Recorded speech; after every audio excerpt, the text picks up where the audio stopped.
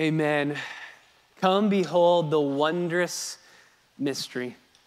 Christmas is my favorite season of the year. I love Christmas so much. I love the beauty of the season. I love all the lights and the decoration. I love the weather of the season, usually a little bit colder, a little chilly. I love bundling up and drinking hot chocolate. I love the movies. I love the songs. I love the traditions. But more than anything, I love the wondrous mystery of Christmas. Come behold the wondrous mystery. The wondrous mystery of Christmas is that Jesus, being 100% God, as we heard in John 1:1, in the beginning was the Word, and the Word was with God, and the Word, Jesus Christ, was God. He's fully God. And yet he steps into time and space, becoming 100% human. John 1:14 that Kelly read. And the Word became flesh and dwelt among us. We call this in theology the Incarnation. The Incarnation, that Jesus became incarnate. God, very God, stepping into time and space to become fully human. And this morning, what I want to do is just enjoy a small meditation on the Incarnation together, to glory in the wondrous mystery of the miracle of Christmas. How is it possible that Jesus is both God and man at the exact same time? We tend to struggle with mystery like this, even though it's all over the Bible. And by mystery, I don't mean something that we can't fully know. We know exactly that Jesus is 100% God and 100% man. There's no question about that in the Bible. We just don't know how that all works. There's lots of places in the Bible that we have these tensions, these mysteries. Think of the Bible itself. If I were to ask you, is the Bible a human book or a divine book? What's the answer? Yes, is the answer, right? Is it a human book or a divine book? There are so many people that look at that tension because the Bible is very clear that it was written by God, but the Bible is also very clear that it was written by humans. And so we have both at the exact same time, and there's a tension there. And many people often, when they come to tensions like that in the Bible, they go to one side or the other. For instance, in the case of the Bible, who wrote the Bible? There was a theory that was... people came up with it several decades ago. They said it's called the dictation theory, that God just robotically used human authors, that he just kind of took over their body, took over their mind, took over their will, and forced them to write exactly what he wanted them to write. So it's really God writing, not men, because men were kind of pulled out of the picture because God robotically used them. But that's clearly not the case when you read the Bible. When you read the Bible, you see there are personalities that come out with the authors, different personalities. I love reading the Apostle Paul. You read the book of Romans, and I picture Paul writing Romans, sitting in some room in Corinth, looking west, longing to go west, longing to be with the Romans, and writing this carefully drawn out argument, this beautiful, from verse 1, he has an argument in mind that goes all the way through a linear progression through the book of Romans. It is neat, it is tidy, it is perfect. And then you have the book of Galatians. He wrote Galatians after his first missionary journey. He comes home and he gets word that the Galatian church that he loves so much is already starting to go back to the Judaizers and to deny the gospel of grace alone. They're adding works to salvation. And you see Paul get frustrated by that in the book. His personality comes out. One of my favorite parts of Galatians is when he says, "One thing I ask of you." And then he asks 4 questions. You see his personality come out. So the dictation theory is wrong. People that look at the mystery of the tension, the Bible's written by God, written by man, they go to one side and they lose the mystery. People go to the other side, though, and they say, well, since it's written by humans, maybe it's only written by humans, and maybe it has errors in it. Well, that's clearly wrong because we know it has no errors because, number 1, it says so, and number 2, it's written by God. So you have to put both of those together. Same thing happens with prayer. I think functionally, prayer is one of the biggest mysteries in the Bible. Does God ever change his mind? No, the Bible's clear about that. Does prayer change things? Yes, absolutely. The Bible's clear about that. How does that work? I don't know. but I know that it works. I don't know how it works, but I know that it works because both of those are clear. And again, if you go to one side or the other, you get error. An error that began a few decades ago is an error called open theism. Open theism just says that God doesn't know the future. God doesn't know the future. The future's a mystery to him. He's trying to figure it out as he goes along. Clearly wrong. That's a false doctrine, clearly wrong in the scriptures. But that false doctrine came out of a contemplation of prayer. People thought, well, if prayer changes God's mind about things and changes things, then maybe God doesn't actually know. This is what happens if you go to one side or the other with mysteries in the Bible. It's very, very dangerous. And so when we come to Jesus, we have 100% God, 100% man at the exact same time. Clearly, the Bible teaches that Jesus is God. This is not unclear in the Bible. Mark chapter 2, as we've been studying, Jesus says, I can forgive sins. And the Pharisees say, who can forgive sins but God alone? And Jesus says, yes, and so that you may know that I have power to forgive sins, I'm going to tell this man, pick up your bed and walk. And he gets out. The paralytic who was dropped through the roof, he walks out. So that you may know I have the power to forgive sins. Who can forgive sins but God alone? Only God forgives sins. Jesus forgives sins. Jesus must be God. In John chapter 8, verse 53, he claims to be God. Before Abraham was, I am. And people pick up stones to stone him because he's blaspheming. John chapter 10, verse 30, he says, I and the Father are one. And they pick up stones to stone him again because they say explicitly, you are making yourself out to be God. There is no question in the text that Jesus is God. In the epistles, Colossians chapter 2, verse 9, all the fullness of deity dwells in bodily form. Philippians chapter 2, he existed in the form of God. He is equal with God. Colossians chapter 1, verses 16 through 17, he made all things. John 1, there isn't anything that was created that he didn't create. He made it all. The Bible teaches that Jesus existed in heaven before coming to earth. He was sent to earth. No human can say that about themselves. No human was pre-existent in heaven and was sent to earth. No, we were created here on earth. No one was sent to earth but Jesus alone because he's God. He receives worship from Thomas. He possesses all the attributes of deity. He is the exact representation of God. Hebrews chapter 1, he upholds all things by the word of his power. The name Yahweh is attributed to Jesus, Lord, in all capital letters. That name is attributed to Jesus in Romans, Titus, Hebrews, and 2 Peter. Jesus never says, thus saith the Lord. He says, I tell you, because he is the authority. He sees Nathanael under the tree. He is transfigured before his disciples. He owns the Sabbath. He created the Sabbath. He is God. He acts as God. He possesses divine attributes. Clearly, Jesus is God. At the exact same time, clearly the Bible teaches that Jesus is human. Really human, truly human, actually human. The exact same Gospels that teach his deity that I just shared also attest to his humanity. He's tired. He fell asleep in Mark chapter 4 in the boat. He's tired. He's thirsty. He's tempted. He's hungry. He's born. He grows up. He dies.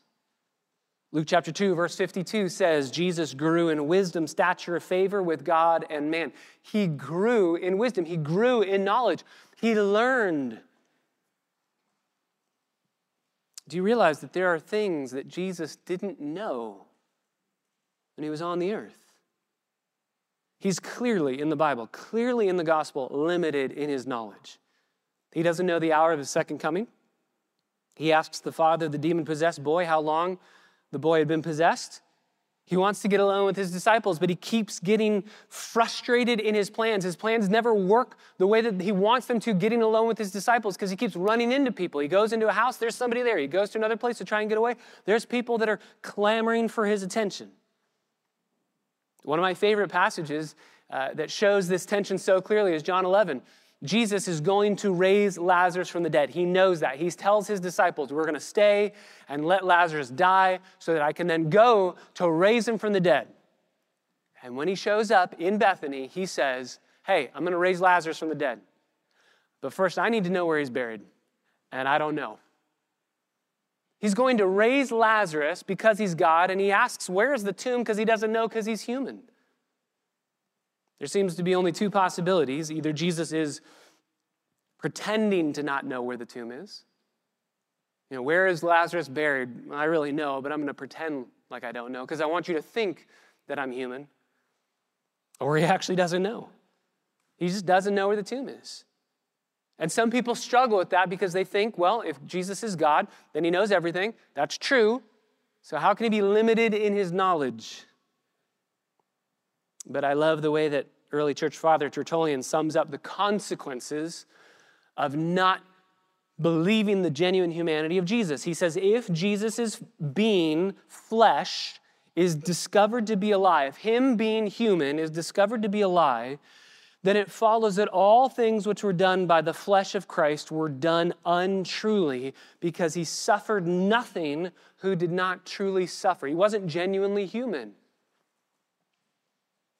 The unfortunate, unintentional, and undesired effect of not believing the genuine humanity of Jesus is best summed up by theologian Mark Jones, who says, Jesus' life has a glory in it that is only appreciated to the degree that his humanity is embraced and understood. Don't ever undersell the full deity of Jesus, but don't ever undersell the full humanity of Jesus. I love the way that Martin Luther says it. The right way to come to a proper understanding of Jesus Christ is to begin with his humanity. He is truly human. So can I ask you, what's your concept of Jesus? When you think of Jesus, what do you think of when you think of him walking around in the streets of Jerusalem? Do you go to one side or the other of these tensions? Some people say, I've heard preachers say this, I've heard pastors say this, quote, it would have been hard to argue with Jesus because of course he always knew what you were going to say before you said it. My question is, did he? My question is, does the Bible suggest that? The question is not, was Jesus in possession of omniscience? He is, because he's genuinely God, fully God. But the question is, was Jesus in his humanity always perpetually exercising the omniscience that he possessed? That's the question.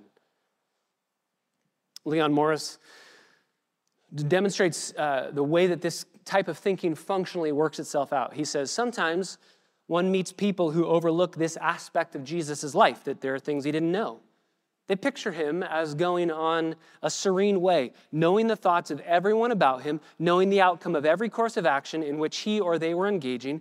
And if this was the manner of it, then the life Jesus lived was not a human life, even human life at its highest level. There are limitations to Jesus' knowledge. There are limitations to Jesus' presence. On earth, he couldn't be everywhere at once. That's why he tells his disciples in the upper room, John 14, he says, it's good that I would leave because I can't be with you all at the exact same time, but if I go, I can send my Spirit who can be with you all at the exact same time. Clearly, Jesus lived a life that is stunningly like ours. He had no more spiritual resources than you and I have. He's confined to one zip code in Israel. His experiences are human. He experiences human emotion, human pain, human exhaustion, human temptation, and even death. He wasn't pretending to be human. He is actually human. Often I think that we believe and kind of buy into this functional Clark Kent syndrome of Jesus Christ. That Jesus is really just Superman. He's Superman, but he pretends to be Clark Kent. You guys know Superman pretends to be Clark Kent, put the glasses on. Superman's gone. Now I'm this guy who works at a newspaper. Take the glasses off, pull the shirt off, and I'm Superman. Clark Kent was not real. He's always Superman, but he pretends to be human so that you can think that he's not Superman. I think often we believe that. The Word became flesh and dwelt among us, and we think, well, he just pretended to be human.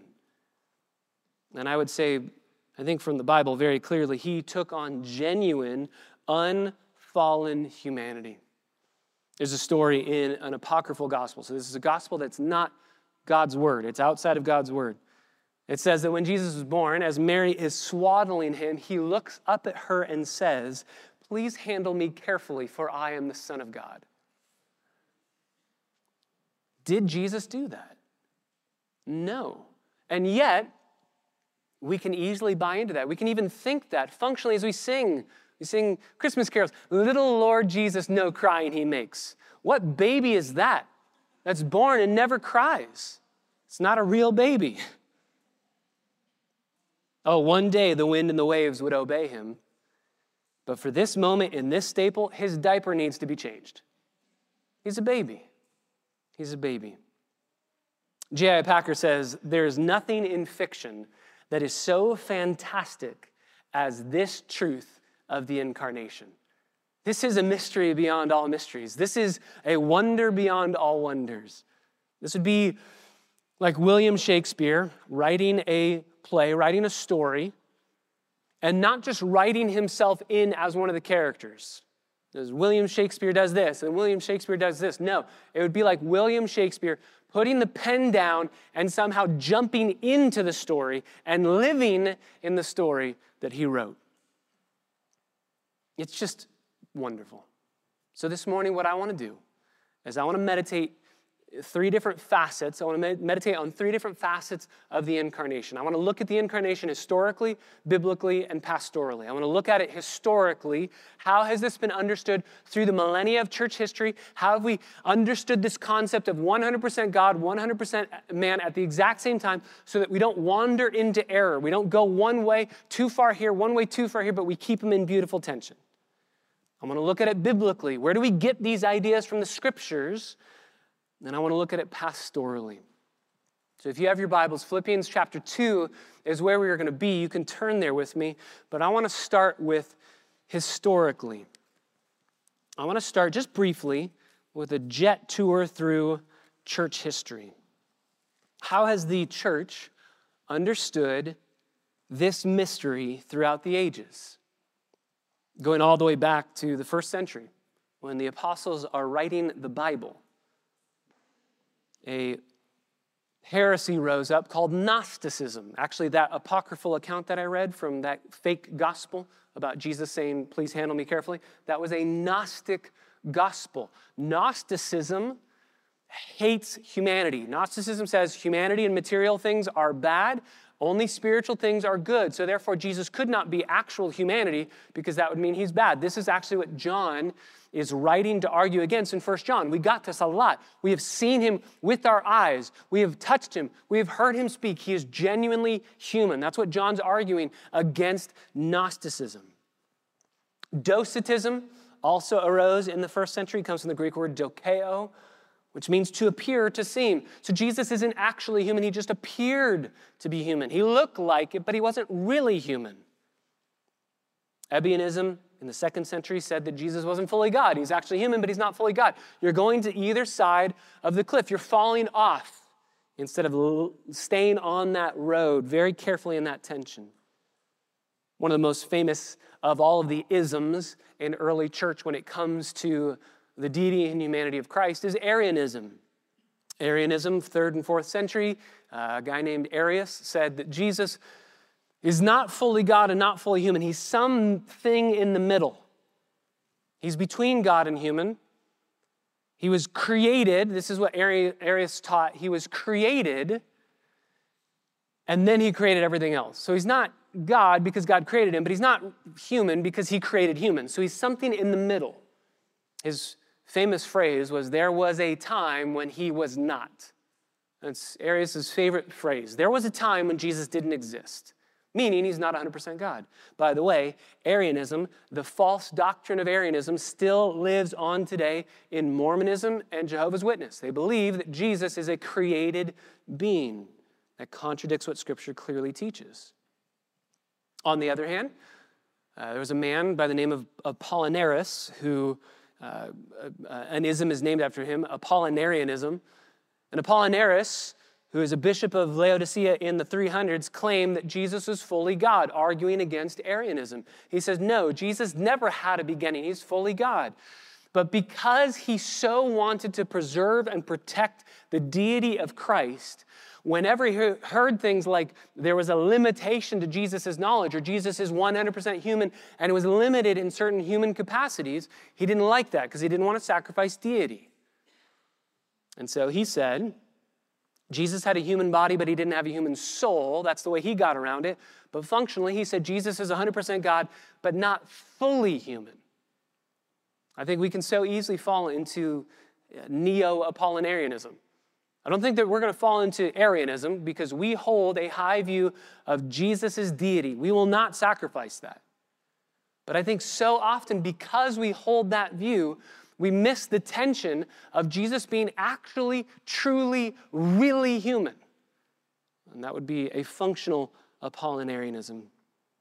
Just two more. Eutychianism held that Jesus' humanity and deity mixed together and formed a third thing. So Eutychianism says he's not fully God, fully man. It just kind of formed in this third thing that no one really understands. And then Nestorianism said the opposite. No, those two natures, God and man, are so divided, never being mixed together, that Jesus was actually two people. Nestorianism says he's two people. So which is it? All of these isms, and there's so many more isms down through church history. So in 325, Constantine, Emperor of Rome, said, we need to figure this out. So he got 300 pastors, brought them together, Council of Nicaea, and said, let's figure out what the Bible teaches about the deity of Jesus within the Trinity. The main emphasis of the Council of Nicaea was the Trinity. Let's talk about the Trinity. How does this work? And so at the Council of Nicaea, they had to talk about Jesus' deity. Arius was there. He was talking about how Jesus was created, not fully God, not a part of the Trinity. God, the Father alone is God. Everything else, the Spirit's not God. Jesus is not God. God the Father alone is God. There's an amazing story about the Council of Nicaea. St. Nicholas, where we get, St. Nick from, Santa Claus from. Nicholas was there. He's a pastor. And he was listening to Arius talk about Jesus being created, and he got so mad that Arius was talking about such blasphemous things about Jesus not being fully God that he got up, walked across the room, and slapped Arius in the face.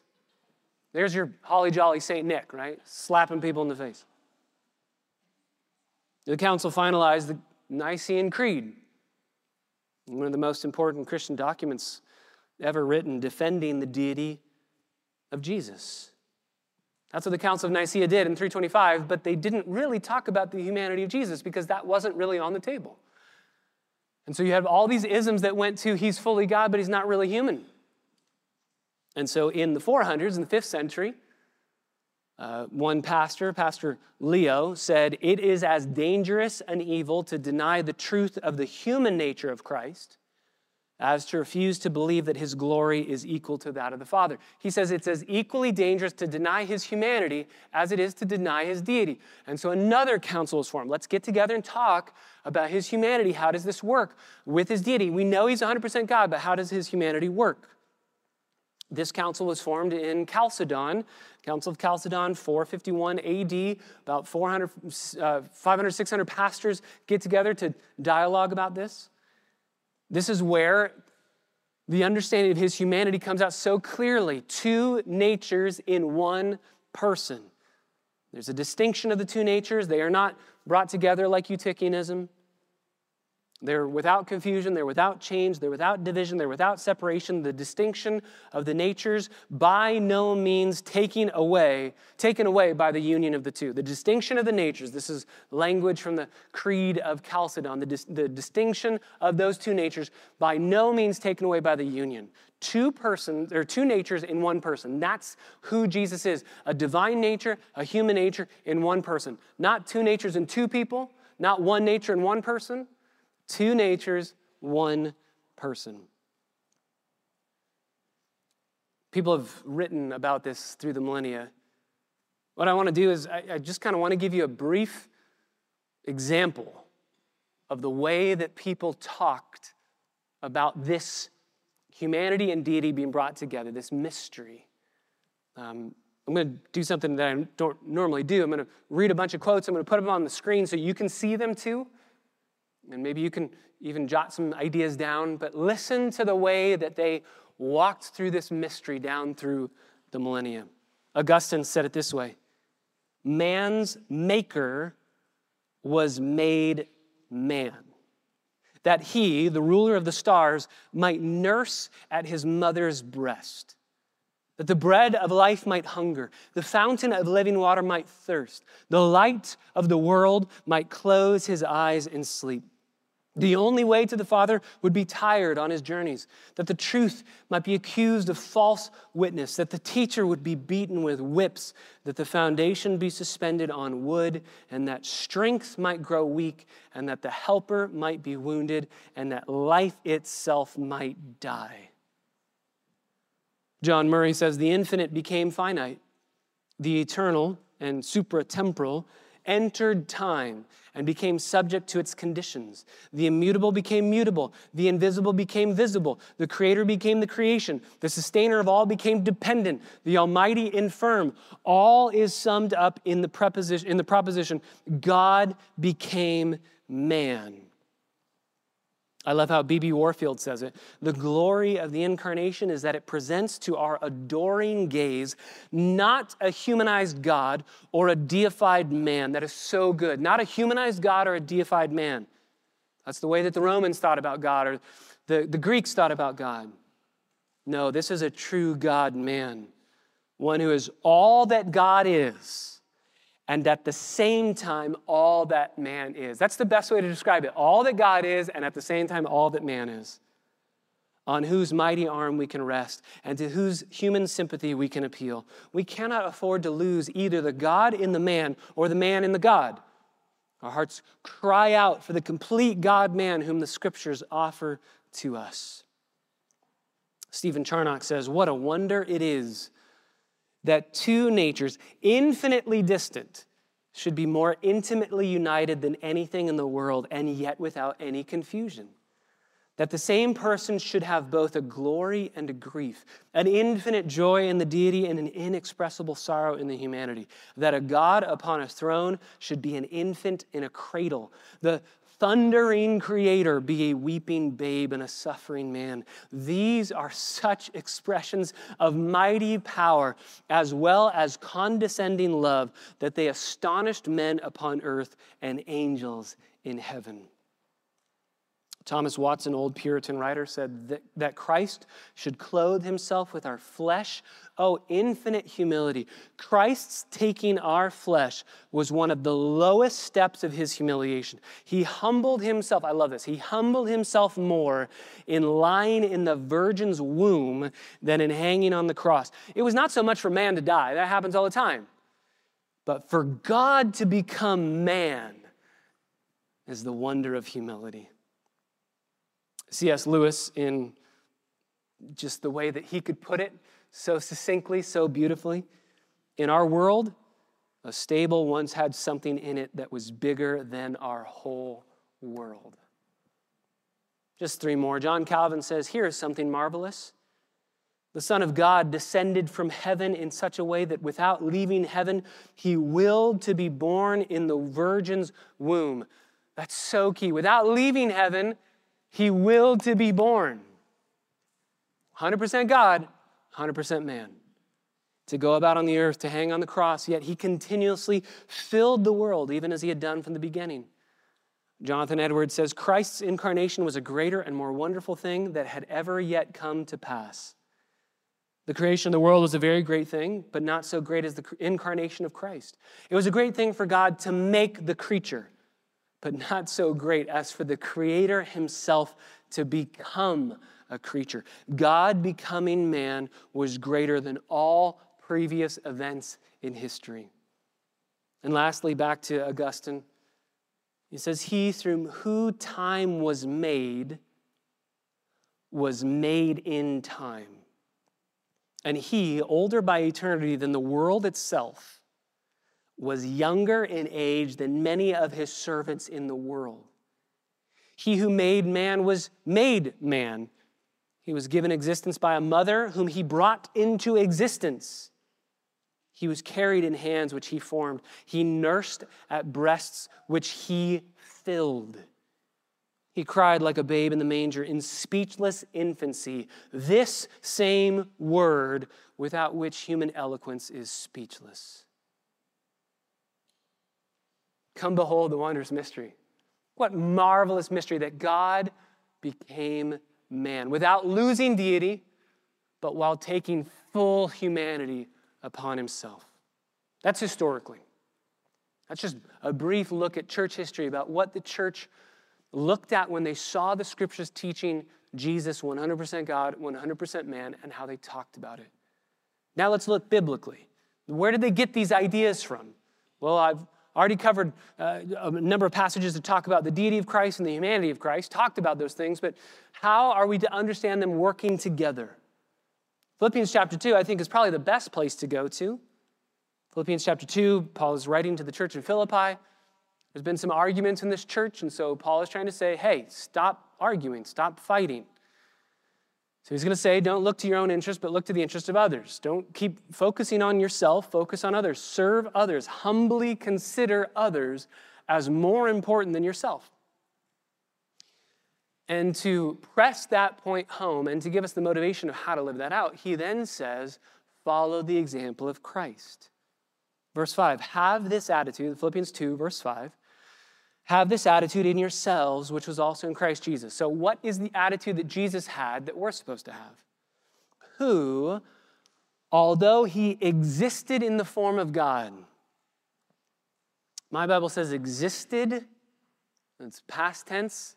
It's a bad translation of that because it's not existed, it's a present participle. Though existing in the form of God, he never ceased to exist in the form of God. So he's existing in the form of God. Form is the Greek word morphe. It's everything that it means to be that thing is what you are. So if you are in the morphe of something, you are that thing. Everything that that thing has, you have because you are in the morphe of it. In our minds, we can think of form meaning like it looks like he's God, but no, Greek, it means he is God. Everything that it means to be God, he has. And if that wasn't clear enough, he then says he did not regard equality with God a thing to be grasped. Equality, that Greek word is isos, where you get isosceles triangle from. Well, one side of the triangle is equal to the other side of the triangle. They are equal in every way, shape, and form. So Paul says very clearly he's existing in the form of God. He is God. He's equal with God. But he didn't regard equality with God a thing to be grasped, to be held onto for his own possession and position. But, verse 7, he emptied himself. So he's God, very God, but he empties himself. That word for emptied is the Greek word kanao, where we get kenosis from, to empty yourself. And this is where we have an issue, because a lot of people hear empty, they think of the idea of a cup being full and it's being poured out. And so what did he empty himself of? He's God, very God, but he emptied himself of deity.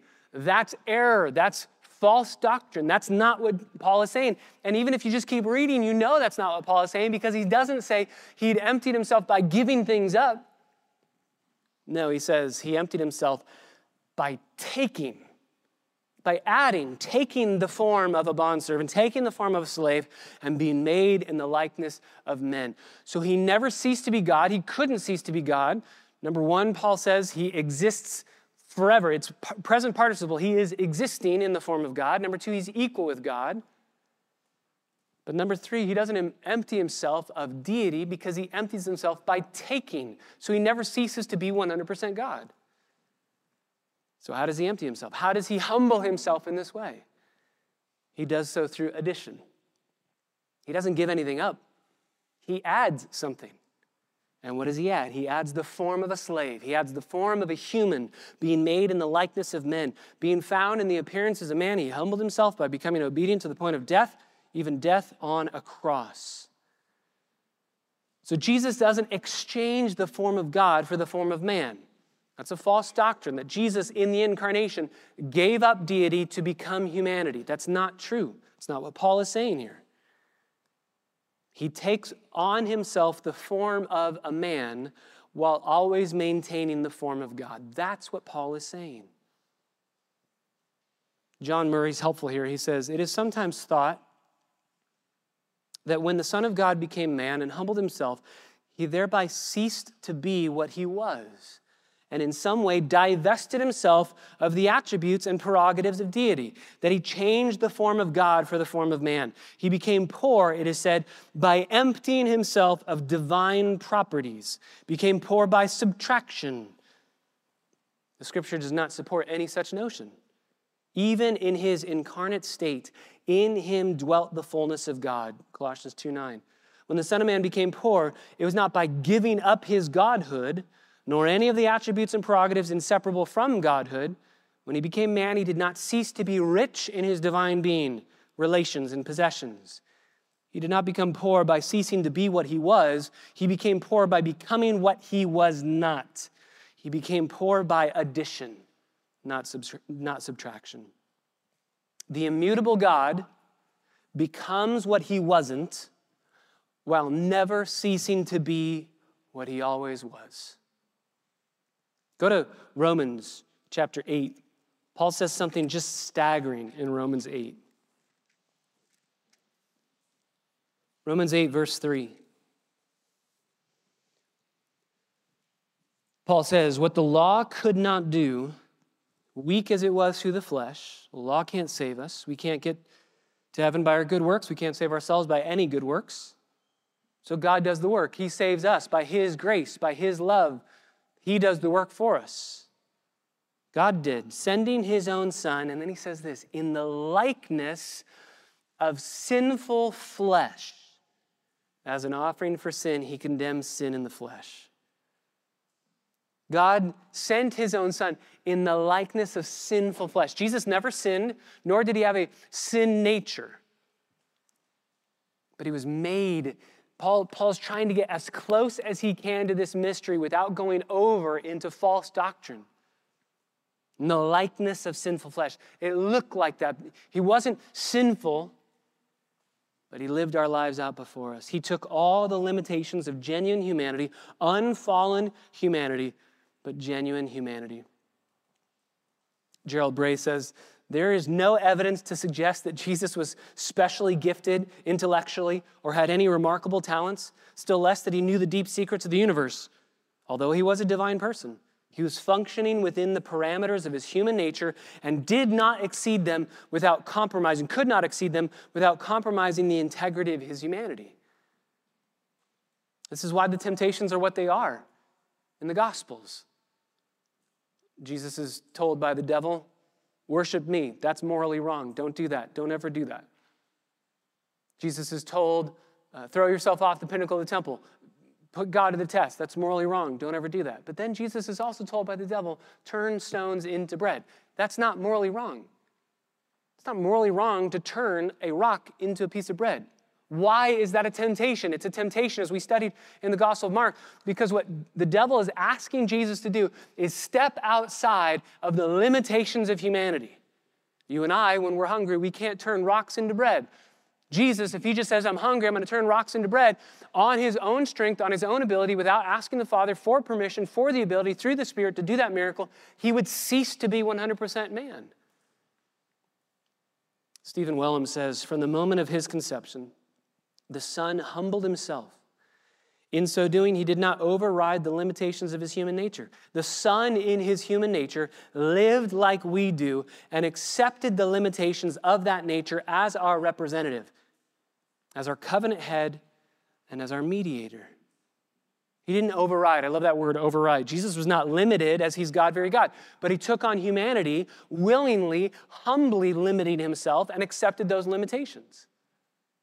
I used to ask my students all the time at Heritage, was Jesus omnipotent when he was on the earth? Was he omnipresent? Was he omniscient while he was on the earth? Did he know everything? They'd say yes, and I'd say, okay, well, what about when he doesn't know where Lazarus is buried? They'd say no, and I'd say, okay, well, what about him being God? They'd get all confused. I don't understand this. I go, yes, that's exactly where you should be. I would say, according to his deity, according to his divine nature, he's always omniscient. He has to be. If Jesus ever ceases to be omniscient, he ceases to be God. But according to his humanity, he absolutely is not omniscient. He doesn't know where things are happening, where they should be. He doesn't know those things. He grows in wisdom and stature and favor with God and man. 100% God, 100% man. 1 Timothy chapter 2, verse 5, Paul says that there is one mediator between God and man, the man Christ Jesus. He's a human, fully human. Donald MacLeod says, as our mediator, Jesus had to fulfill his office of mediator within the limitations of a human body. So he has to fulfill it with the limitations of a human mind. Jesus had to learn to obey without knowing all the facts and to believe without being in possession of full information. He had to forego the comfort which omniscience would sometimes have brought. He suffered as the one who does not have all the answers and who in his extremity has to ask, why? On the cross, why have you forsaken me? The ignorance is not a mere appearance, it is reality. But it is a reality freely chosen. Just as on the cross he chose not to summon 12 legions of angels, omniscience was a luxury always within reach, but incompatible with his rules of engagement. He had to serve within the limitations of his finiteness. What a staggering mystery. What a wondrous mystery. We looked at it historically. We've looked at it biblically, briefly. I want to look at it pastorally. So what? Is this just supposed to be an argument from the Bible where we get our minds just kind of tied up in knots of how do we understand this? No, there's supposed to be such worship, awe, wonder, reverence, and then practical application of these realities. Go to Hebrews chapter 4. Let's look at this pastorally. Go to Hebrews chapter 4. Starting in verse 14. I would say three things, three realities of what happens because of the incarnation. Three consequences of the incarnation. I would say three main pastoral applications of the incarnation. Number one, because of the incarnation, we have a friend who understands us. Because of the incarnation, we have a friend who understands us. Hebrews chapter 4, verse 14. Therefore, since we have a great high priest who has passed through the heavens, Jesus, the Son of God, let us hold fast our confession, because we do not have a high priest who cannot sympathize with our weakness, but we have one who has been tempted in all things as we are, yet without sin. He sympathizes with us. He knows what it is to struggle with temptation. So the author of Hebrews says, therefore, let us draw near with confidence to the throne of grace so that we may receive mercy and find grace to help in time of need.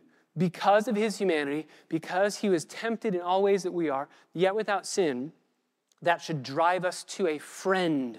We have a friend who understands us. He doesn't understand temptation theoretically. Jesus understands temptation experientially. He felt all of your infirmities, and he never used his divine nature to keep himself from experiencing your life, every aspect of your life. He didn't play the God trump card. His deity, which he never gave up, was never used to his advantage, never an ace up his sleeve. He sympathizes with you.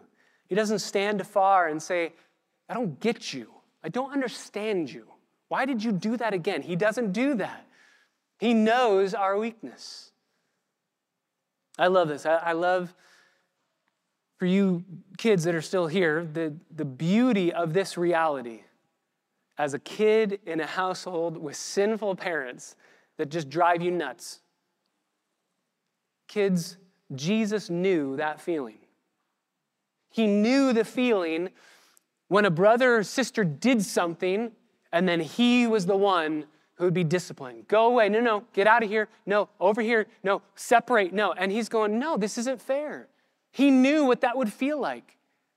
He knew what it would feel like to struggle, to submit, to obey, to have a good attitude, to honor. Jesus knows what it feels like to struggle with obeying your parents. So run to him when you do. Maybe that applies with older kids too, myself included, right?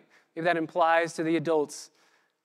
If you ever find it difficult to honor the people around you, to honor your family members, to honor those that are in your life that maybe you struggle to honor, Jesus knew that feeling, and yet he honored anyway. He always obeyed. He was tempted in every way that we are, yet without sin. Go back to Hebrews 2, just a couple chapters earlier. Verse 18. He himself was tempted in that which he suffered. And because of that, he is able to come to the aid of those who are tempted. He can help you.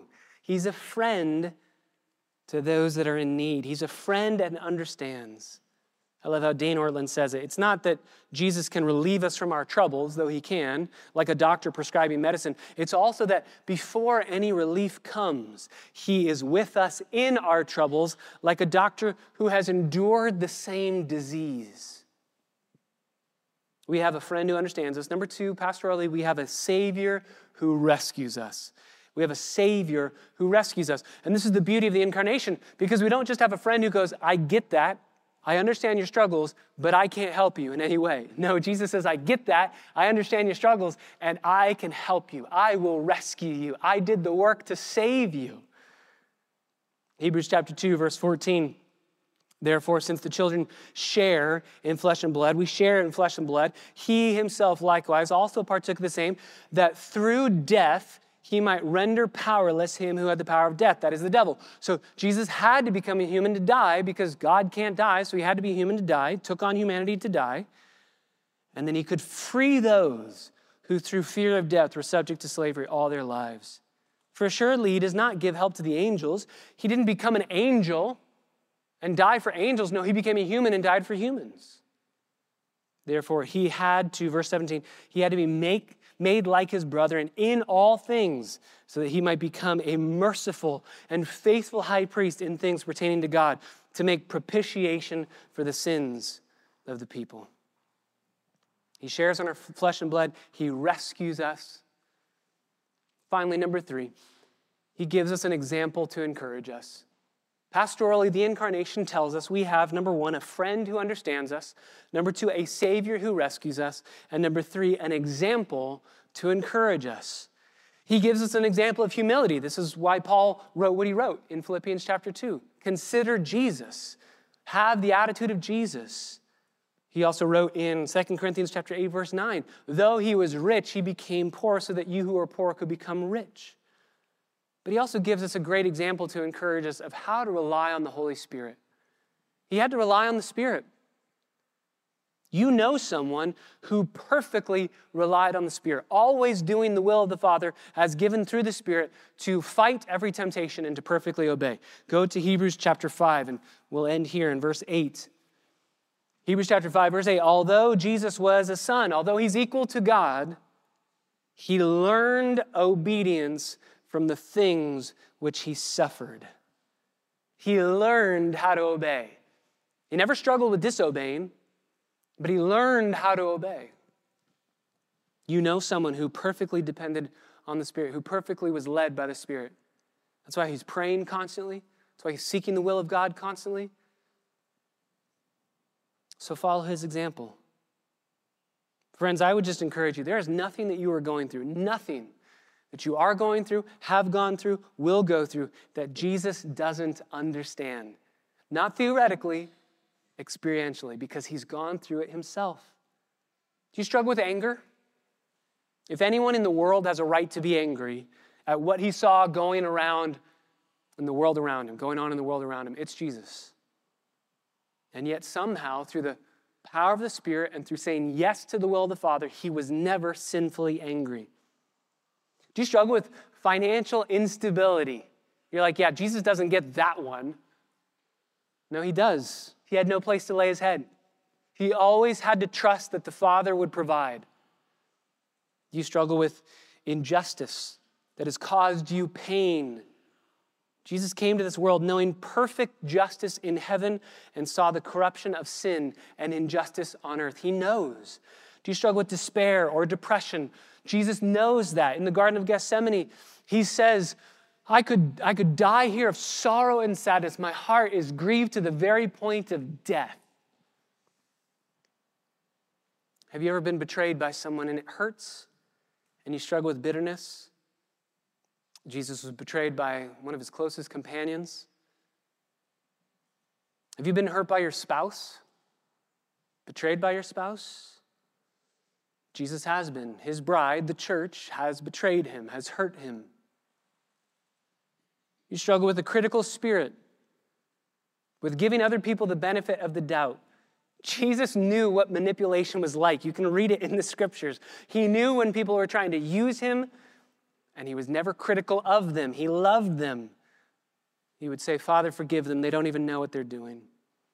When you feel like I have rights and I must use them and I must hold on to them, think of all the rights Jesus gave up. Friends, he knows exactly the life that you live because he lived it perfectly before you. He knows it. So Dane Ortland says, when we sin, we're encouraged to bring our mess to Jesus because we know exactly how he will receive us. He doesn't handle us roughly. He doesn't scowl or scold. He doesn't lash out like many of our parents did. And all of this restraint on his part is not because he has a diluted view of our sinfulness. He knows our sinfulness far more deeply than we ever could. Indeed, we're just aware of the tip of the iceberg of our depravity. Even in our most searching moments of self-knowledge, his restraint flows from his tender heart for his people. Jesus is not trigger happy. He's not harsh, reactionary, easily exasperated. He is the most understanding person in the universe. The posture most natural to him is not a pointed finger, but open arms. Thomas Goodwin says, that which keeps men off from coming to Jesus is that they know not Christ's mind and they know not his heart. The truth is, he is more glad of us than we can ever be of him. The father of the prodigal was the forwarder of the two. He's the one who met. He ran to his son. Have you a mind? He that came down from heaven, as he himself says in the text, to die for you will meet you more than halfway, as the prodigal's father is said to do. Oh, therefore come to him. And then he writes, if you knew his heart, you would. So Dane Ortland sums it all up by saying, whatever is crumbling around, all around you in your life, wherever you feel stuck, this remains undeflectable. Christ's heart for you, the real you, is gentle and lowly. So go to him. That place in your life where you feel most defeated, he's there. He lives right there. His heart's for you. Not on the other side of it, but in that darkness. And his heart is gentle and lowly. Your anguish is his home. Go to him. And he quotes Thomas Goodwin and says, if you knew his heart, you would. I love the way the hymn writer says, see amid the winter's snow, low within a manger lies he who built the starry skies. Sacred infant, all divine, what a tender love was thine, thus to come from highest bliss down to such a world as this. He did it because he loves you. He did it to save you, to rescue you, and to bring you safely home. Father, thank you so much for your word. Thank you for a meditation on the glory of you coming to earth, being 100% God, 100% man. There is a mystery there, and we marvel at it. We worship you for it. But what your word clearly teaches, we bow the knee to, and we hold. And we're so thankful. So, Father, I pray that even now as we just sit here, we meditate on this song. I pray that as this song is played, as we look at the lyrics, as we meditate on the words of how low our Redeemer was brought, that it would lead us to worship, and that we would end our time together singing praise to you, our great high priest. We pray it in your name. Amen.